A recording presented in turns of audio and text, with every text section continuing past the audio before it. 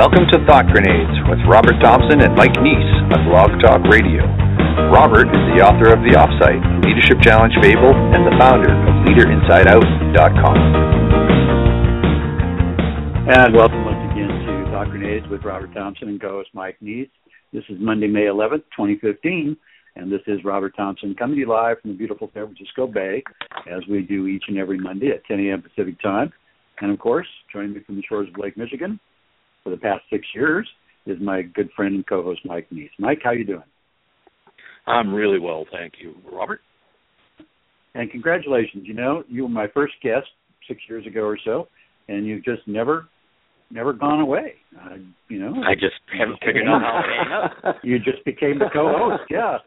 Just never went away. Anyway, we've got a great show once again today. We're celebrating with our good friend and colleague, Ron Crossman. He's returning to share insights around what else? Optimism. Is it good or bad? Does it improve performance? Can it be learned, or do we need to be born with it? We'll wrestle with those questions and many more over the next half hour. Folks, if you have a question or thought to share, please call in at 347-989-0965. That number again, 347-989-0965. And, of course, never miss a session by subscribing to Thought Grenades right there on iTunes. That way Mike and I are right there on your mobile device.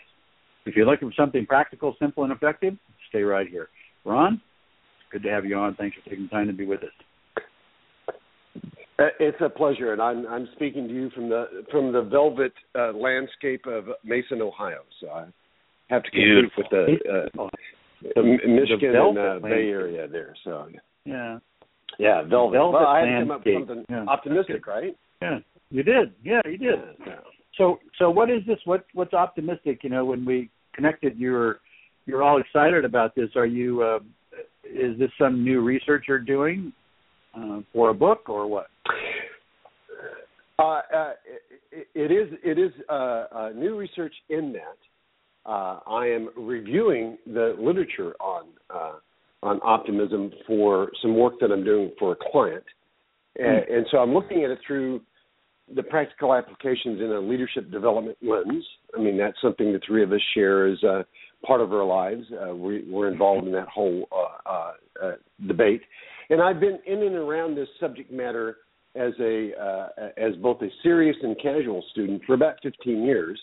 And I thought it was time for us to sort of clear the air about some of the things that we now know about optimism and what we don't know. And so to get things started, I thought I would say, ask the two of you, have you ever heard or used any of these phrases? Success breeds success. Look on the bright side of life. It's darkest before the dawn. When a door closes, a window opens. Every cloud has a silver lining. Keep your expectations low. Sing a happy tune. Nothing ventured, nothing gained. When at first you don't succeed, what do? You give up. You give up. We're putting that in the pessimistic column right now. And then, creativity is 1% inspiration and 99% perspiration. Sure, perspiration. All these shorthand rule of thumbs. These are aphorisms. These are, some may call them platitudes. These are shorthand ways we have of talking about what the general consensus among those people that seriously study optimism would claim is our natural bias as human beings towards having optimistic illusions about life.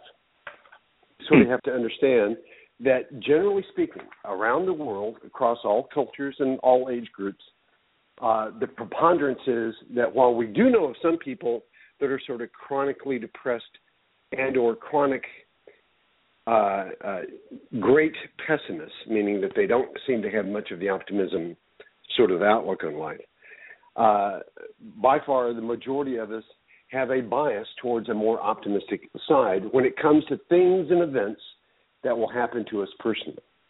We all believe that tomorrow is going to be a slightly better day for us than today, unless we know we're going to the dentist chair or something like that. We all believe that somehow our future is more in our control than we happen than we can actually demonstrate, and all those kinds of things. And so there's been a lot of work around this area, and it's been framed in a lot of different ways. I think for the discussion today, it'd be interesting for you to see how different clumps or groups of researchers have kind of framed this. They framed it as some of the original research was looking at what's the difference between absolute optimism and comparative optimism.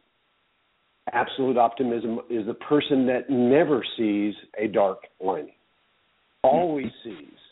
In other words, you might actually say that this is an optimist that you don't want to count on in any kind of strategy session because they can't see failure. They can't see exception. They can't see those things. All they can see is sort of the positive all the time. Those people tend to, over time, we tend to be a little bit skeptical of. And comparative optimism is sort of more of a nuanced or reasoned optimism. There's the whole frame that probably the three of us are more aware of, and that's sort of the positive psychology movement, which includes concepts like learned optimism, learned helplessness, big optimism versus little optimism, optimism biases and optimistic illusions, even deliberate optimism and architectural optimism. Now, that's a handful and sort of a mouthful of different ways of looking at what this happens to be. But I'd like to take you through a little bit of information about how it works, and then we can talk about, I'd like for the three of us to discuss what's the leadership lessons in here. Sure. In what ways should leaders be involved in sort of what we now understand about this bias?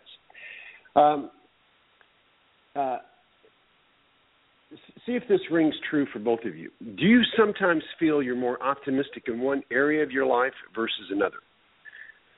Say you're lucky at relationships, but maybe not so lucky with money, or vice versa, or something like that. Do you feel that way? Sure. Right. Yeah, okay. People do. Optimism is context dependent. Even the most optimistic person is unlikely to be optimistic in every venue of their life. So that's sort of an interesting thing, which means that suggested to some people early on that, well, was there a learned portion to this, or how much did learning or experience play in the development of this? On average, people tend to think that things will turn out better than they will. When delays happen in our plans, when we have serious plans that we want to get after, and an interruption occurs, or a delay, or a setback, or something like that, often we'll do one of two things, and this leads into this idea that optimism has a time relevance capacity to it. And that is, we will look at the delay, and even though we may initially be irritated, what we'll do is we'll look for reasons for the delay and put them in favorable lights, or we will literally turn it around and say, if this delay had not happened, things wouldn't have worked out so well later. We will, over time, we'll look back on that delay saying that delay actually saved our butts. Sure. That delay did something positive for us. We'll actually retrofit the data so that even the delay comes out being more positive when we look at it. The biggest thing to understand about optimism from the research and for our commentary today is that optimism it starts with the individual. The three of us can be optimistic, and we are optimistic, but our optimism quotient, if you will, or capacity, starts reducing rather seriously when we start thinking about other groups.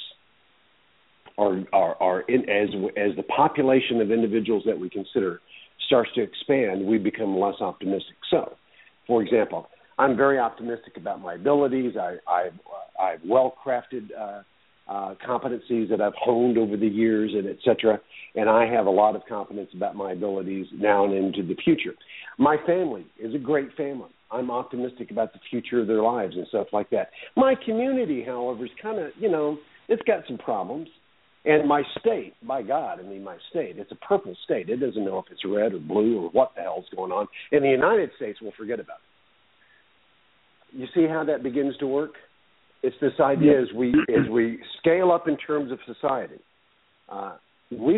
people will actually even people that are living under sort of harsh regimes will conclude that while the society is going to hell in a handbasket, we're going to kind of come out okay in this affair.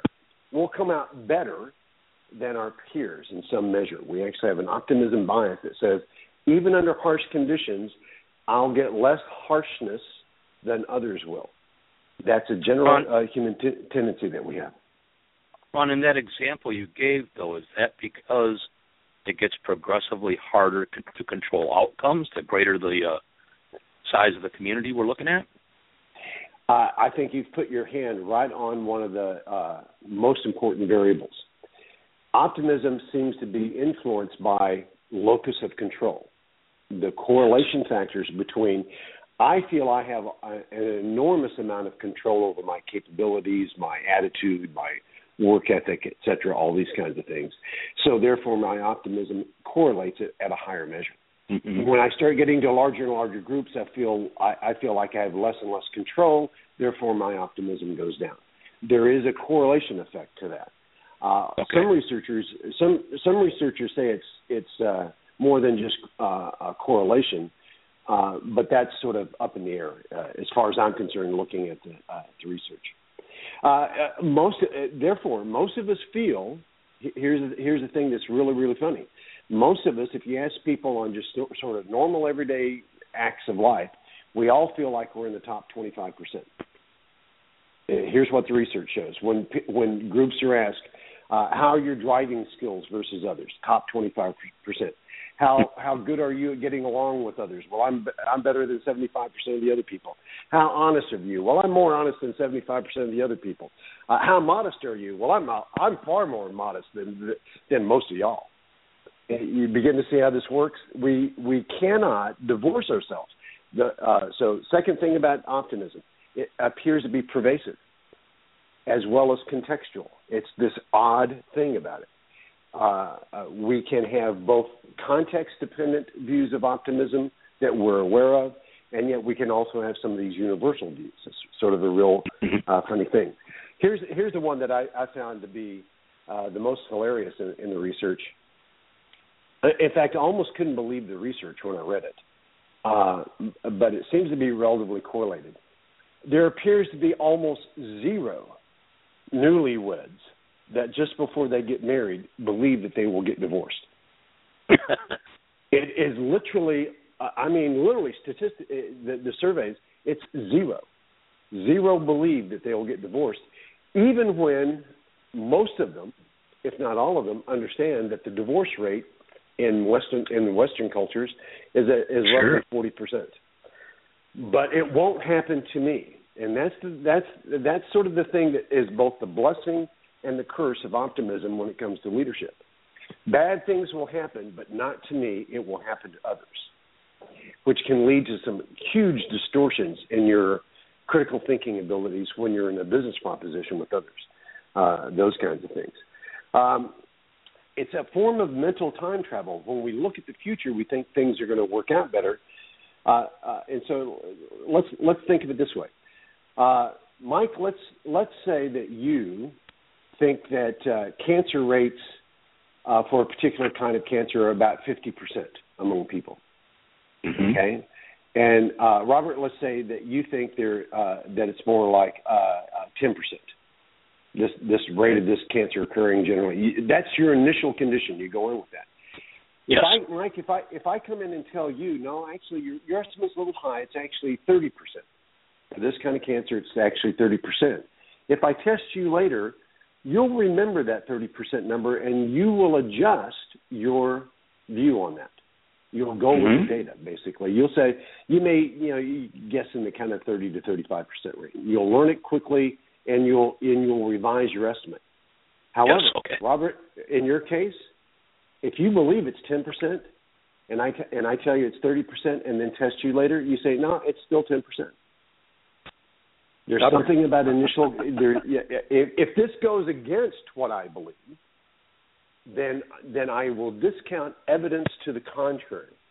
Think about what that means, say, for highly successful salespeople.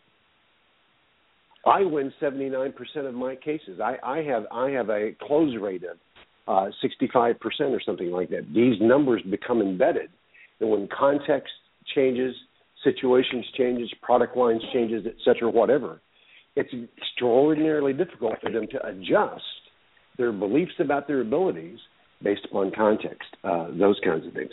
What's also very interesting about optimism, the scary research, if you hold a magnet up to your head, I can actually make you higher or lower in your optimism.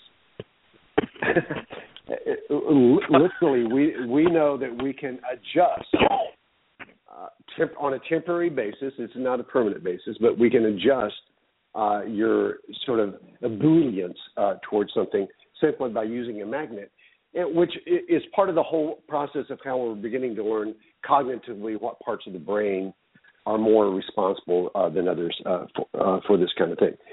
So you're saying all those times I wore a tinfoil hat, you guys making fun of me, you were ill-conceived there because I was protecting against that magnetic wave. Yeah, well, unfortunately, tin is a poor insulator for magnetism, so you need a different material there. So anyway, but here's the thing: have you heard this? What are your thoughts about? I'm going to pause here with this information. Generally speaking, what are your thoughts between a pessimist and an optimist? How would you describe the difference between the two? I mean, I'm thinking about this in the context of performance, Ron. I mean, the thing that's bubbling up inside of me and concerning me is the difference to me is a pessimist's life is about avoidance of pain, and an optimist is pursuit of pleasure. Interesting. Okay. If I'm a pessimist, I'm gonna be awful cautious and awful on guard for things that can go wrong, and I don't know.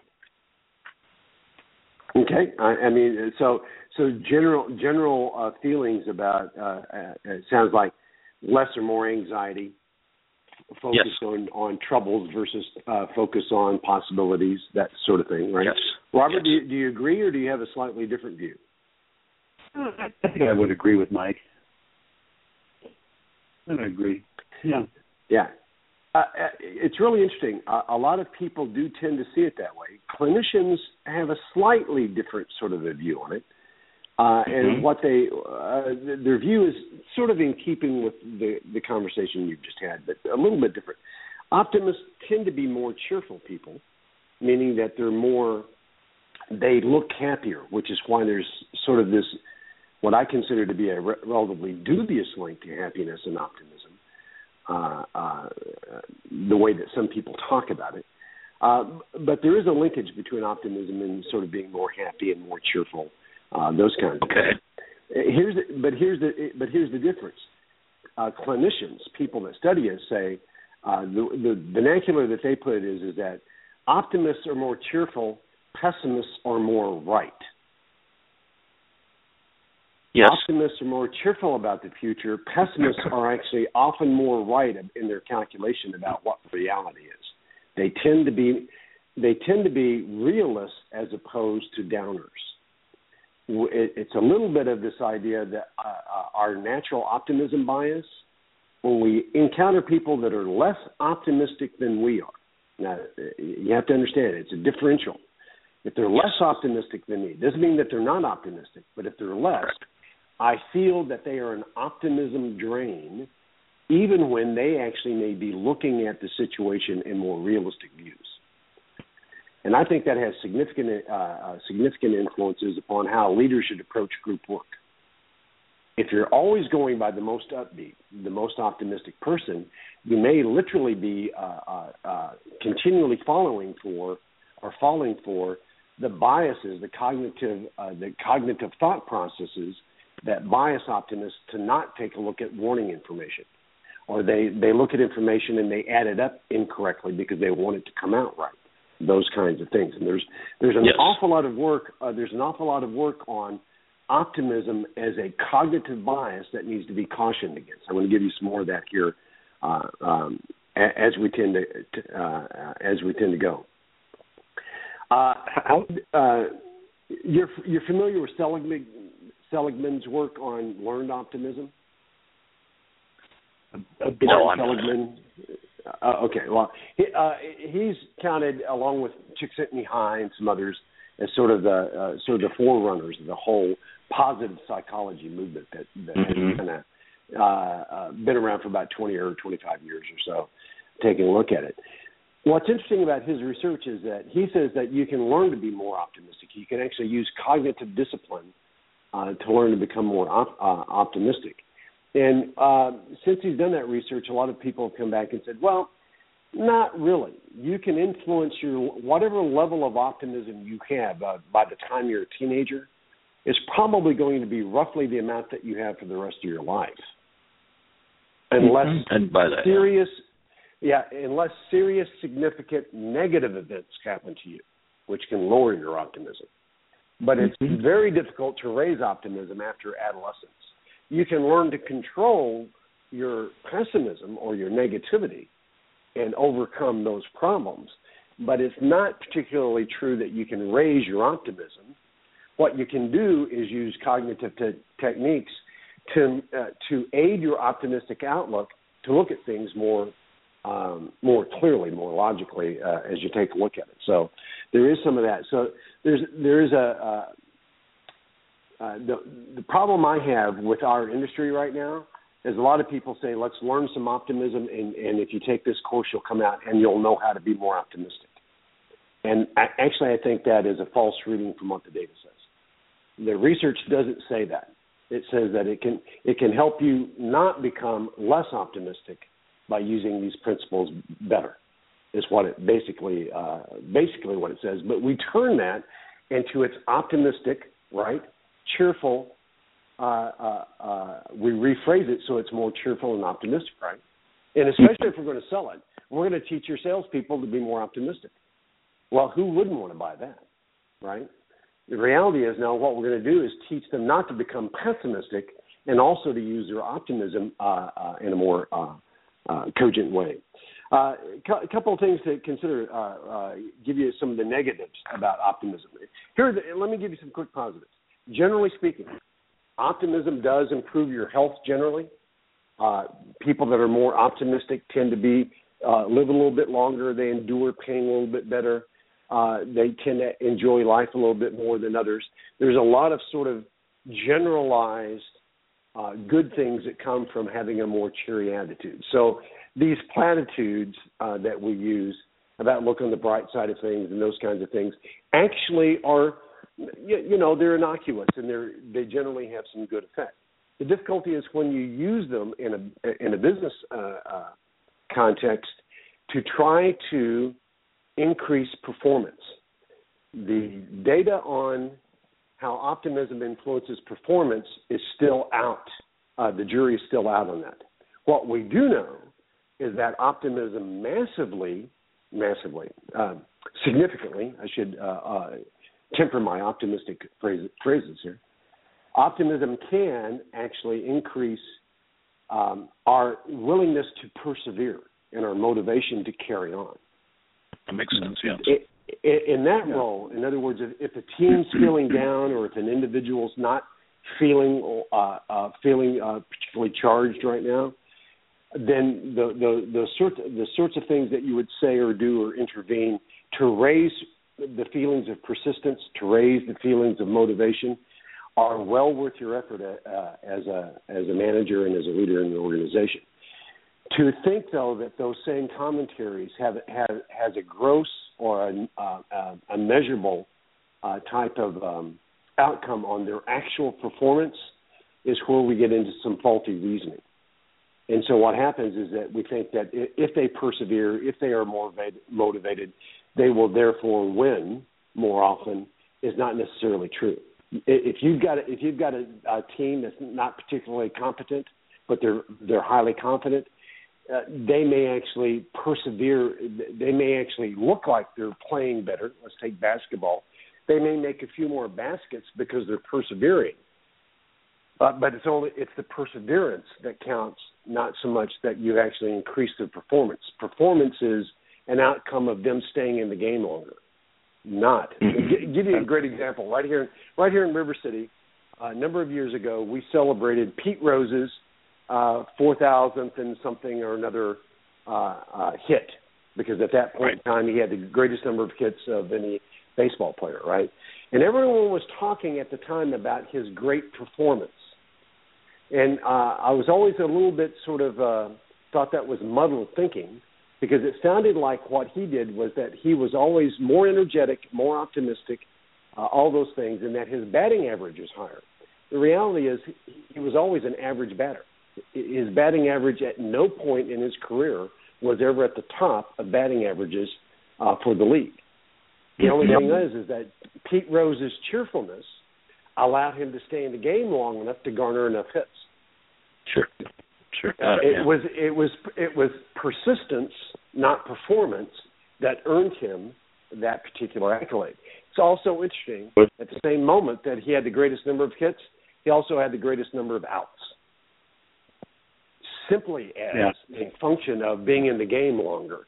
So I use that as an example of the caution between using optimism too much around performance. Secondarily, the evidence for senior leaders gets a little bit more grim. Senior leaders that get awards for being great CEOs, or that have significant portions of stock options, money that they have in the company, at stake when they're taking risks. The data shows that CEOs that are turned into celebrities and or have greater stock skin in the game, basically in the company, are more willing to take greater risks that are not as carefully thought through. One of the long articles that I read by the researchers around that basically said board members that start seeing their CEOs gain celebrity status and start receiving outlandish awards should be spending more time with their CEO and their staff. To literally combat the optimism bias that tends to say, I've always won, I'm a winner, I never lose, that sort of whole buildup that can happen. You can run away. And I'm actually skimming over a lot of the optimistic biases that are part of our cognitive process that can lead from this. Now, with all that said, let me pause and take some questions from you guys. So it must be we only have a couple of minutes. There must be a spectrum here where optimism lies. What might that be? Is 10% on each end and the remainder in the middle where they're. Is that how it works, or is it different than that? No, it's different than that. It's different than that. On average, it's more skewed. I think it would be easier to say that 80% of us are more optimistic about the future than reality warrants. There's only about 20% of the population that falls into the 20 to 25% that either falls into the realistic range. It's not that I'm not optimistic; it's just that I'm a realist, or they're actually pessimists, and or they're clinically depressed. In other words, they have other cognitive or emotional difficulties that are suppressing the general bias that human beings tend to have for optimism. Yeah. Generally speaking, we're optimistic as a species. Yes. We got to have you back, Ron, because this is really interesting. But here's what I'm left with, though. In my mind, it's okay. I can see that an individual leader can be an optimistic person, and the reason he's optimistic or she's optimistic is because they're also great critical thinkers. There's a reason for my optimism. My reason for my optimism is that I do the proper analysis and I prevent problems along the way. So I'm using a critical business practice to fuel my optimistic belief in my outcome. And Mike, you have just put your hand on what my recommendation for leaders is. That if you use optimism combined with critical thinking, you're really onto a powerful combo. Wonderful. Unfortunately, the data shows that we don't really do that as often as we should. Exactly. What the data shows is that we simply want upbeat and confident people. That alone carries the day. We expect performance to follow from that. And that is a dangerous assumption on our part. And here's the reason why. I know we're just about out of time. Here's the reason why. what I would call deliberative or architectural or sort of deliberative optimism. This optimism combined with critical thinking is really hard work. It's just like any other kind of critical thinking. It really is hard to do, and not enough of us are well trained in it. And therefore, what happens is that we simply rely upon our intuition. Are you a cheerful person? Do you have a sunny disposition? We fall back on intuitive rules of thumb that allow the biases to creep in. Yeah. All right, folks. Well, listen, as Mike said, Ron, as always, we have to have you back and keep having this conversation. I'm optimistic that we will. I'm not pessimistic at all. Fantastic. I'm glad to hear it. I'm fairly certain that we can do that. And I know that because I'm always one that look on the bright side because I know success breeds success, and that there's always a silver lining. And I try to keep my expectations low for this show, that's for sure. And I do sing a happy tune. Anyway, we're out of time. So, Ron, thank you so much for taking the time to be with us. Really appreciate it.